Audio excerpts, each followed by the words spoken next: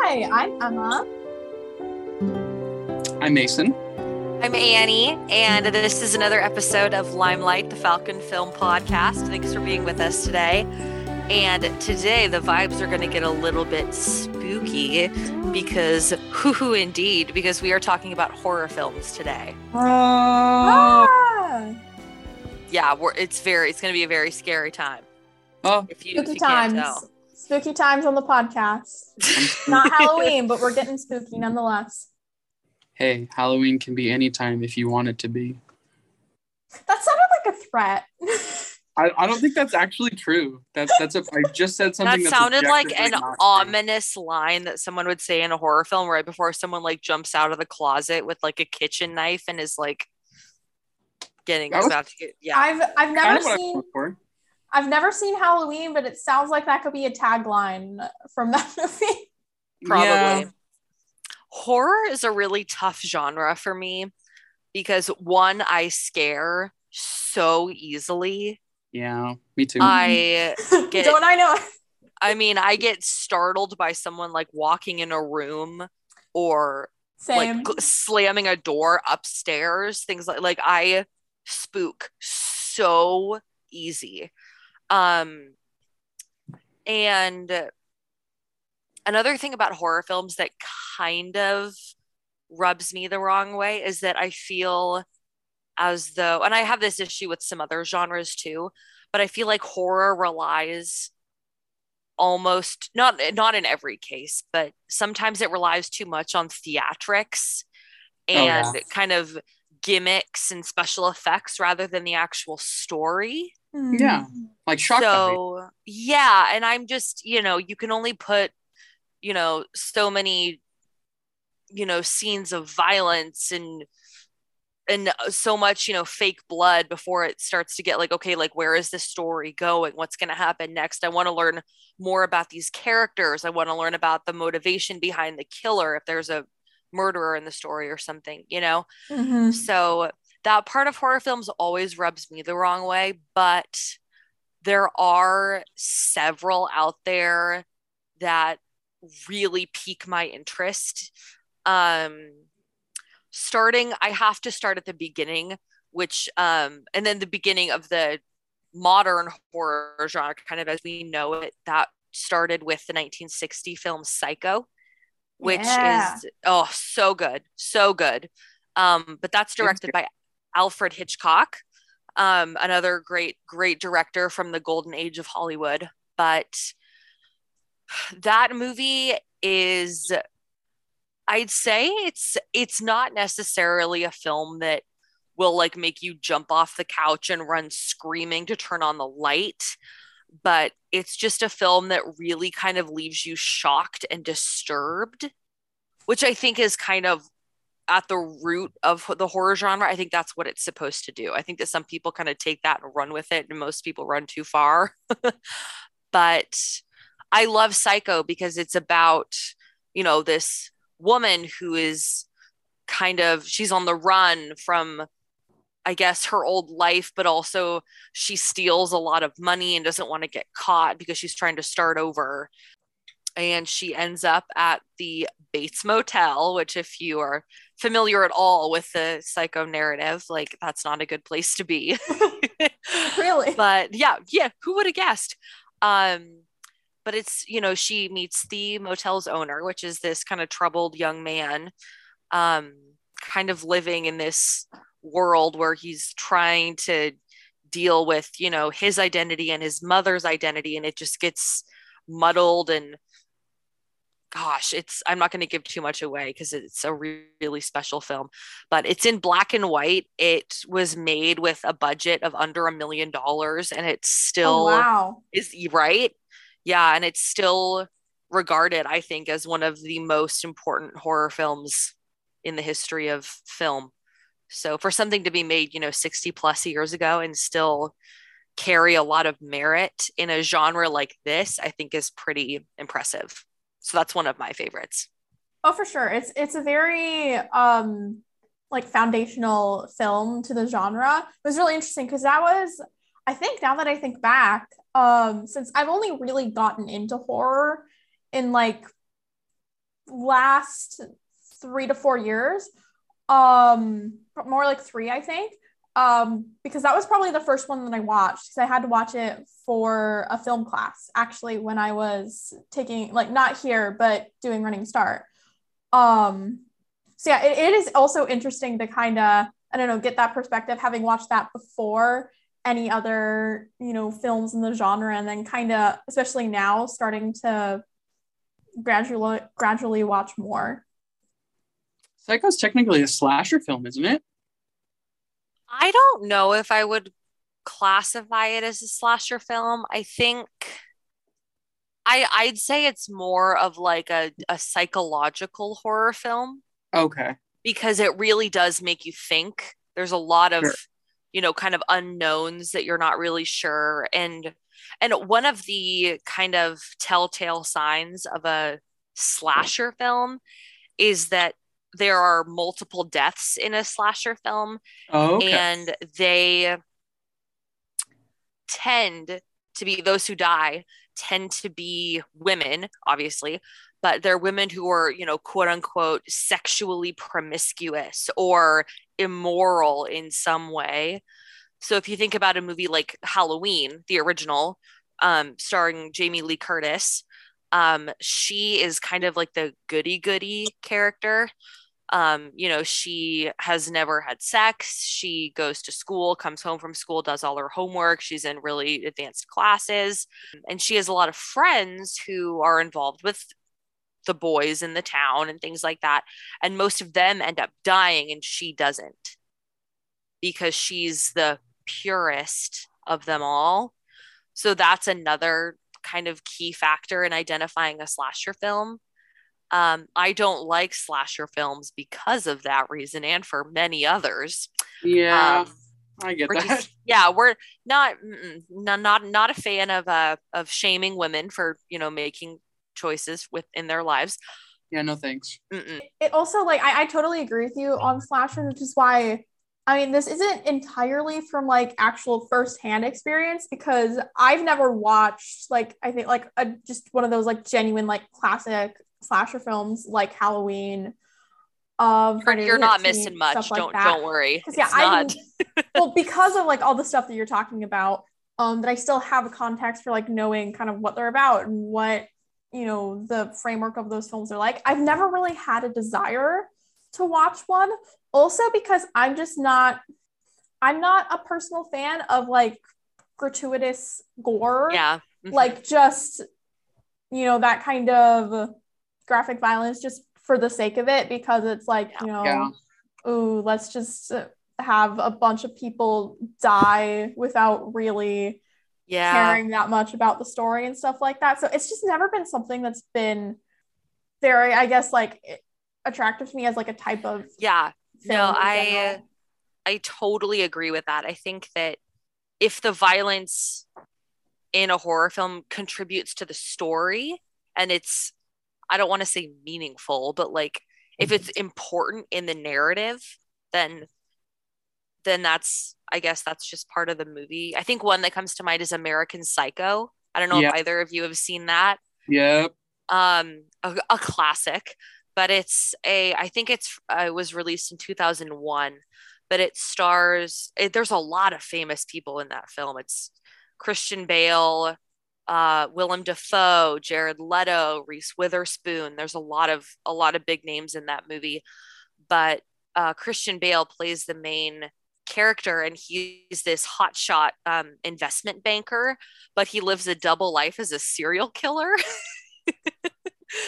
And there's one scene that in the grand scheme of things, it's not funny, but it's really funny in the context of this film, where I think he has a guest in his house or something, and he's like putting on, a smock and stuff, and very obviously preparing himself to kill this man.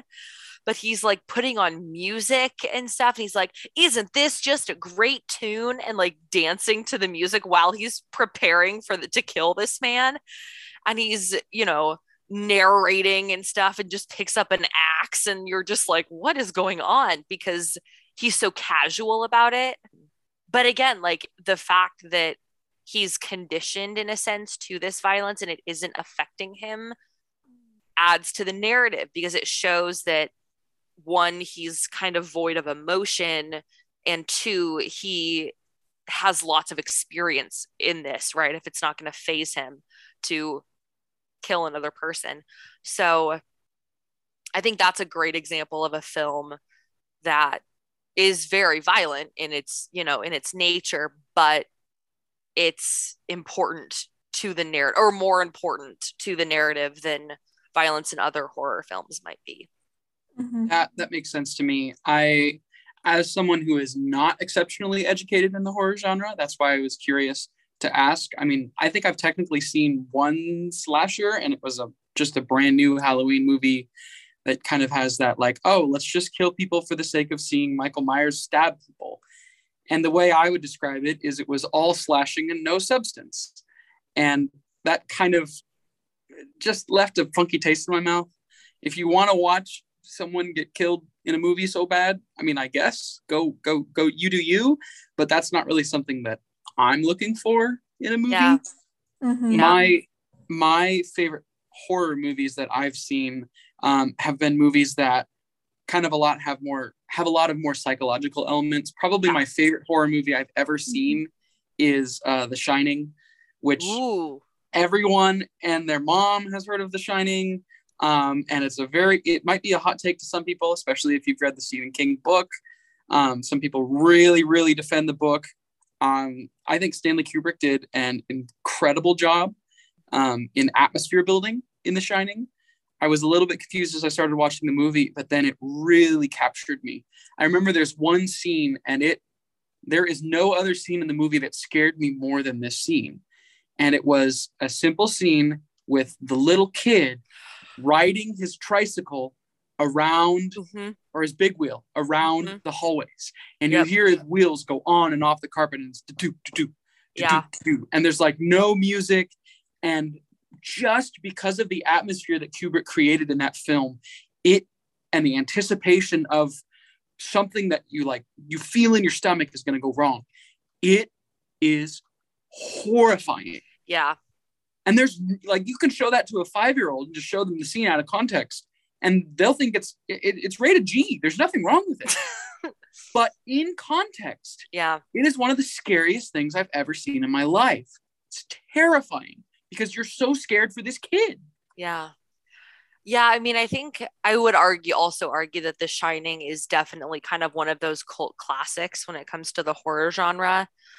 Sure. And I think it also goes, it doesn't go without, noticing that Shelley Duvall, right, who plays, what's her name? Wendy, I think, in The Shining, suffered like long-term psychological damage because of that film. And I might be wrong about this, but I'm pretty sure she kind of quit acting and kind of dropped off the face of the Hollywood planet because of how much this film scarred her mentally and emotionally. And I think with The Shining, there's a lot of very memorable imagery, and they really play into the 5 senses in that film, which I think is very important in horror, right? If you're going to want to, disturb people and make them feel uncomfortable, you have to play into the 5 senses. So, if you think about Danny, saying red rum and like hearing that, that will, chill you to the bone because it's very scary. And seeing those 2 twin girls together in the hallway, just like, just with kind of this creepy look on their face, So whether it's sight or sound or hearing, the sound of Jack as he's like breaking through the door, there's Johnny. There's so much sensory overload in The Shining and in lots of other horror films. And I think that's really where that kind of chill factor, that scare factor comes in, because at least with me, that is something that I feel I can feel it, if I can see it, if I can hear it, it's going to mean more to me and affect me more deeply. So I think The Shining is definitely a film that capitalizes on that, like few other horror films do. So hats off to our friend Stanley Kubrick for his work on that, because it's crazy. It's a little bit, I mean, if you do Googling about the film, kind of how you brought up, Shelley Duvall did quit acting recently, soon after the film. Yeah. But a lot of the things that I've read have described that Stanley Kubrick was nasty to her on set. Yes. Yeah. Mm-hmm. And that is so frustrating and ridiculous. Yeah. But unfortunately that happened in a ton of films that we're just kind of learning about these days. But the result is a phenomenal and terrifying performance, but at what cost? Right. So I mean, sometimes the argument can be brought up with like The Dark Knight and the same kind of thing. Like, just these performances are somewhat are awe-inspiring. They're incredible performances, but what was the cost? It makes me think of especially I feel like this is a conversation that's going around a lot now, especially with a lot of actors in interviews kind of coming out against like method acting. Yeah. It seems like it's very similar in that way to me, except like forcing the method like onto other people, like because she was just like Shelley Duvall was just like, because I haven't seen the movie, but I have heard a lot about this, like just downright mistreated on that set to be like, you know, kept in fear to like make the fear genuine. But I don't, in my opinion, no matter the result, I don't think that's ethical. Just like, I don't think being a crappy person toward your castmates, cough, cough, Jared Leto, justifies whatever the result is. Yeah. So I just think that this is kind of off topic, but I think it is important to say. I agree with the school of thought that if you can't or don't think that your actors can properly act unless they're like, you know, feeling exactly how the character in the movie feels, that seems to kind of be, I don't know, they're actors, so they're both supposed to be able to act a certain way without actually having to be, you know, forced into it. So, you know, maybe actually let people act, or, you know, for those who are obsessed with the method, just act well. That's my little tirade about method acting. I totally get that. I heard kind of like a crossroads between this, speaking about another horror movie, about the recent It movies with Bill Skarsgård. I heard that in one of the scenes, actually on set, the director made every effort he could to make sure that none of the kids saw Bill Skarsgård in his Pennywise costume until the first time they saw him was in the scene. And so one of the scenes that they first filmed with one of the kids was this scene where he picks up the kid and like screams at him and is holding his face and everything. And the kid knew it all well. And Bill describes the scene as how he picked the kid up and he did the whole scene, and he sets the kid down once the take is over. And he's like, "Are you okay? Are you okay?" Because the kid's sobbing. And the kid wipes his tears and says, "That was a great take. Let's do it again." And laughs his head off. And I'm like, oh, so that's kind of this like very interesting crossroad of kind of the kids were prepared to know that they weren't going to be prepared, and therefore their reaction was genuine, but recognized that it wasn't. I don't know, but you can watch that movie and the performances are pretty good in that movie too. So what do you guys think about that? I don't know what to do with that. I don't either. Like, I mean, I guess there's something to say, you know, if the director isn't forcing you to, you know, make specific choices or things, but they advise you and then you decide to go along with their suggestion. I think one film that comes to mind is Rosemary's Baby, which is a film from the 60s directed by Roman Polanski. And it stars Mia Farrow, who is kind of, well, she's a well-established actress in her own right, but she's also very famously, she was married to Woody Allen, and then he divorced her and then married her adopted daughter. So that's fun.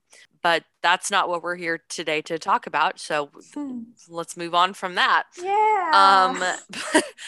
But Rosemary's Baby this is another horror film that does not rely on violence at all. I've only seen this movie I think once or twice, but I don't remember a single, violent scene with bloodshed and death, and that's not a big part of this movie. But Mia Farrow's character and her husband kind of move into this new apartment, and their neighbors, unbeknownst to them, are Satan worshipers. And fun, right? Mm-hmm. Fun and cool. And very much so. And this new married couple, they're thinking about having a baby. And this, their Satan worshiper neighbors are like, oh, that's so great. It's a wild ride because you see this kind of odd fever dream of Rosemary, she's sleeping, but she's awake. And there's these people all around her bed, and all of them are fully nude, which is a little shocking. And she essentially gets impregnated by the devil. So she kind of, embarks on this 9-month journey where her body is just put through the ringer because this kid is literally half, pure evil. And the weight loss and the dramatics of her appearance. I mean, at one point, I think she weighed 98 pounds as like a grown woman. And Mia Farrow is kind of, on the petite side. That's just who she is. But 98 pounds that's pushing it, as, in terms of, long-term health issues and, so, and I think that Roman Polanski had asked her to do that, and she did it, on her own. That was her choice that she made. But again, I think it's kind of like at what cost, Mm-hmm. How long does it take you to recover from something like that? Because that movie also probably had a lot of mental implications. And it's it's very unsettling in a lot of different ways. Yeah. But one of the most kind of striking, shocking elements is this transformation that Rosemary goes through, kind of as she, as the baby is conceived, as she goes through pregnancy, as she goes into labor, and the whole thing that's scary is that it's kept from her. She doesn't necessarily know that it's the devil's baby. And everyone, even her own husband, like lies to her about it and says, no, he takes full ownership. He's like, this is my kid. This is, so she doesn't know that like this cult of Satan worshipers is, taking advantage of her for her demon spawn. So yeah, lots of layers to that film, but it does tie in with kind of the, at what cost element of horror films. So yeah, I think it's a very complicated issue, all of this stuff. So we've reached the point in the episode where we do our little weekly segment that we like to call Weekly What to Watch. So each of us is going to recommend a film that falls within the category that we've been talking about. So I'll go first. I think that we've been talking about a lot of, intense horror films and things. So I'm going to recommend a horror comedy. And it's definitely not, an A grade movie by any means, but it's one called Jennifer's Body. I don't know if either of you have seen that. But I've heard of it. Yeah. So it's a 2009 film that stars Megan Fox and Amanda Seyfried.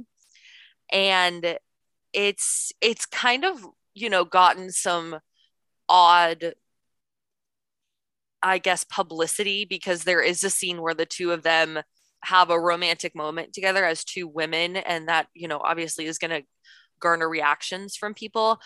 But it's essentially about this girl who, Megan Fox's character, Jennifer, who is sacrificed as like for some sort of ritual, but the sacrifice doesn't work the right way because she wasn't a virgin and she was supposed to be. So she kind of turns into like this vampire weird it's complicated, but she basically has like this craving for human flesh.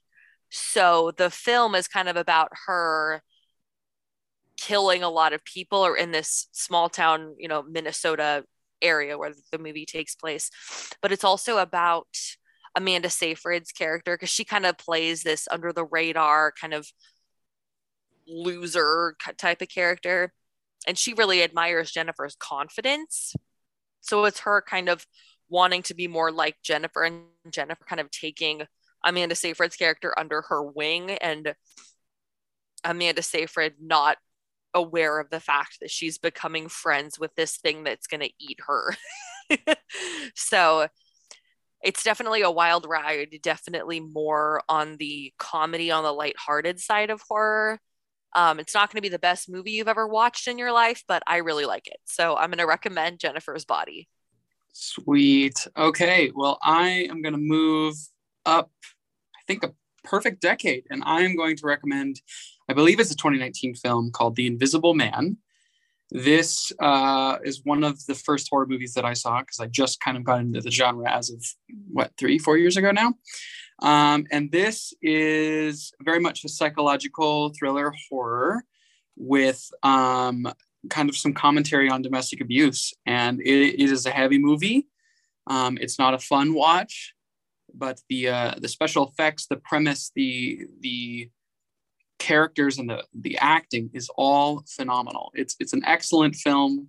I think if you enjoy anything to do with the psychological horror genre, I think it's a must watch. It won a bunch of awards, I think, in 2019. It's a great movie. Watch The Invisible Man. Okay, and for mine, I'm gonna recommend a movie that I'm surprised we didn't talk about. But I think I'm going to recommend the movie Coraline.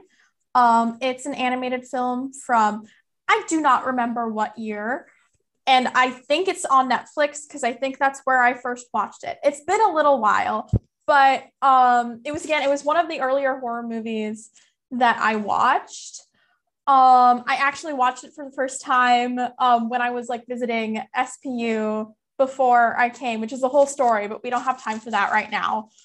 Which is basically, it's about this, girl that enters this whole, other, world that she gets drawn into. And then it, turns sinister, as many things do in horror movies. But yeah, it's really good. It's not personally as scary to me as a lot of other people hype it up to be. But I really love the visuals, and it's just, I don't know, it's a fascinating movie, very, very fun to watch. So yeah, I would very much recommend that. Yeah, I love Coraline. I think that's another film where it's more unsettling than it is scary. Yes. But still a fantastic, fantastic film. For sure. Yeah. All right, friends, that about wraps it up for today. Thank you very much for tuning in to another episode of Limelight. Again, I'm Emma. I'm Mason. And I'm Annie. Thank you again for listening, and we will catch you all on our next episode. Bye. Bye-bye.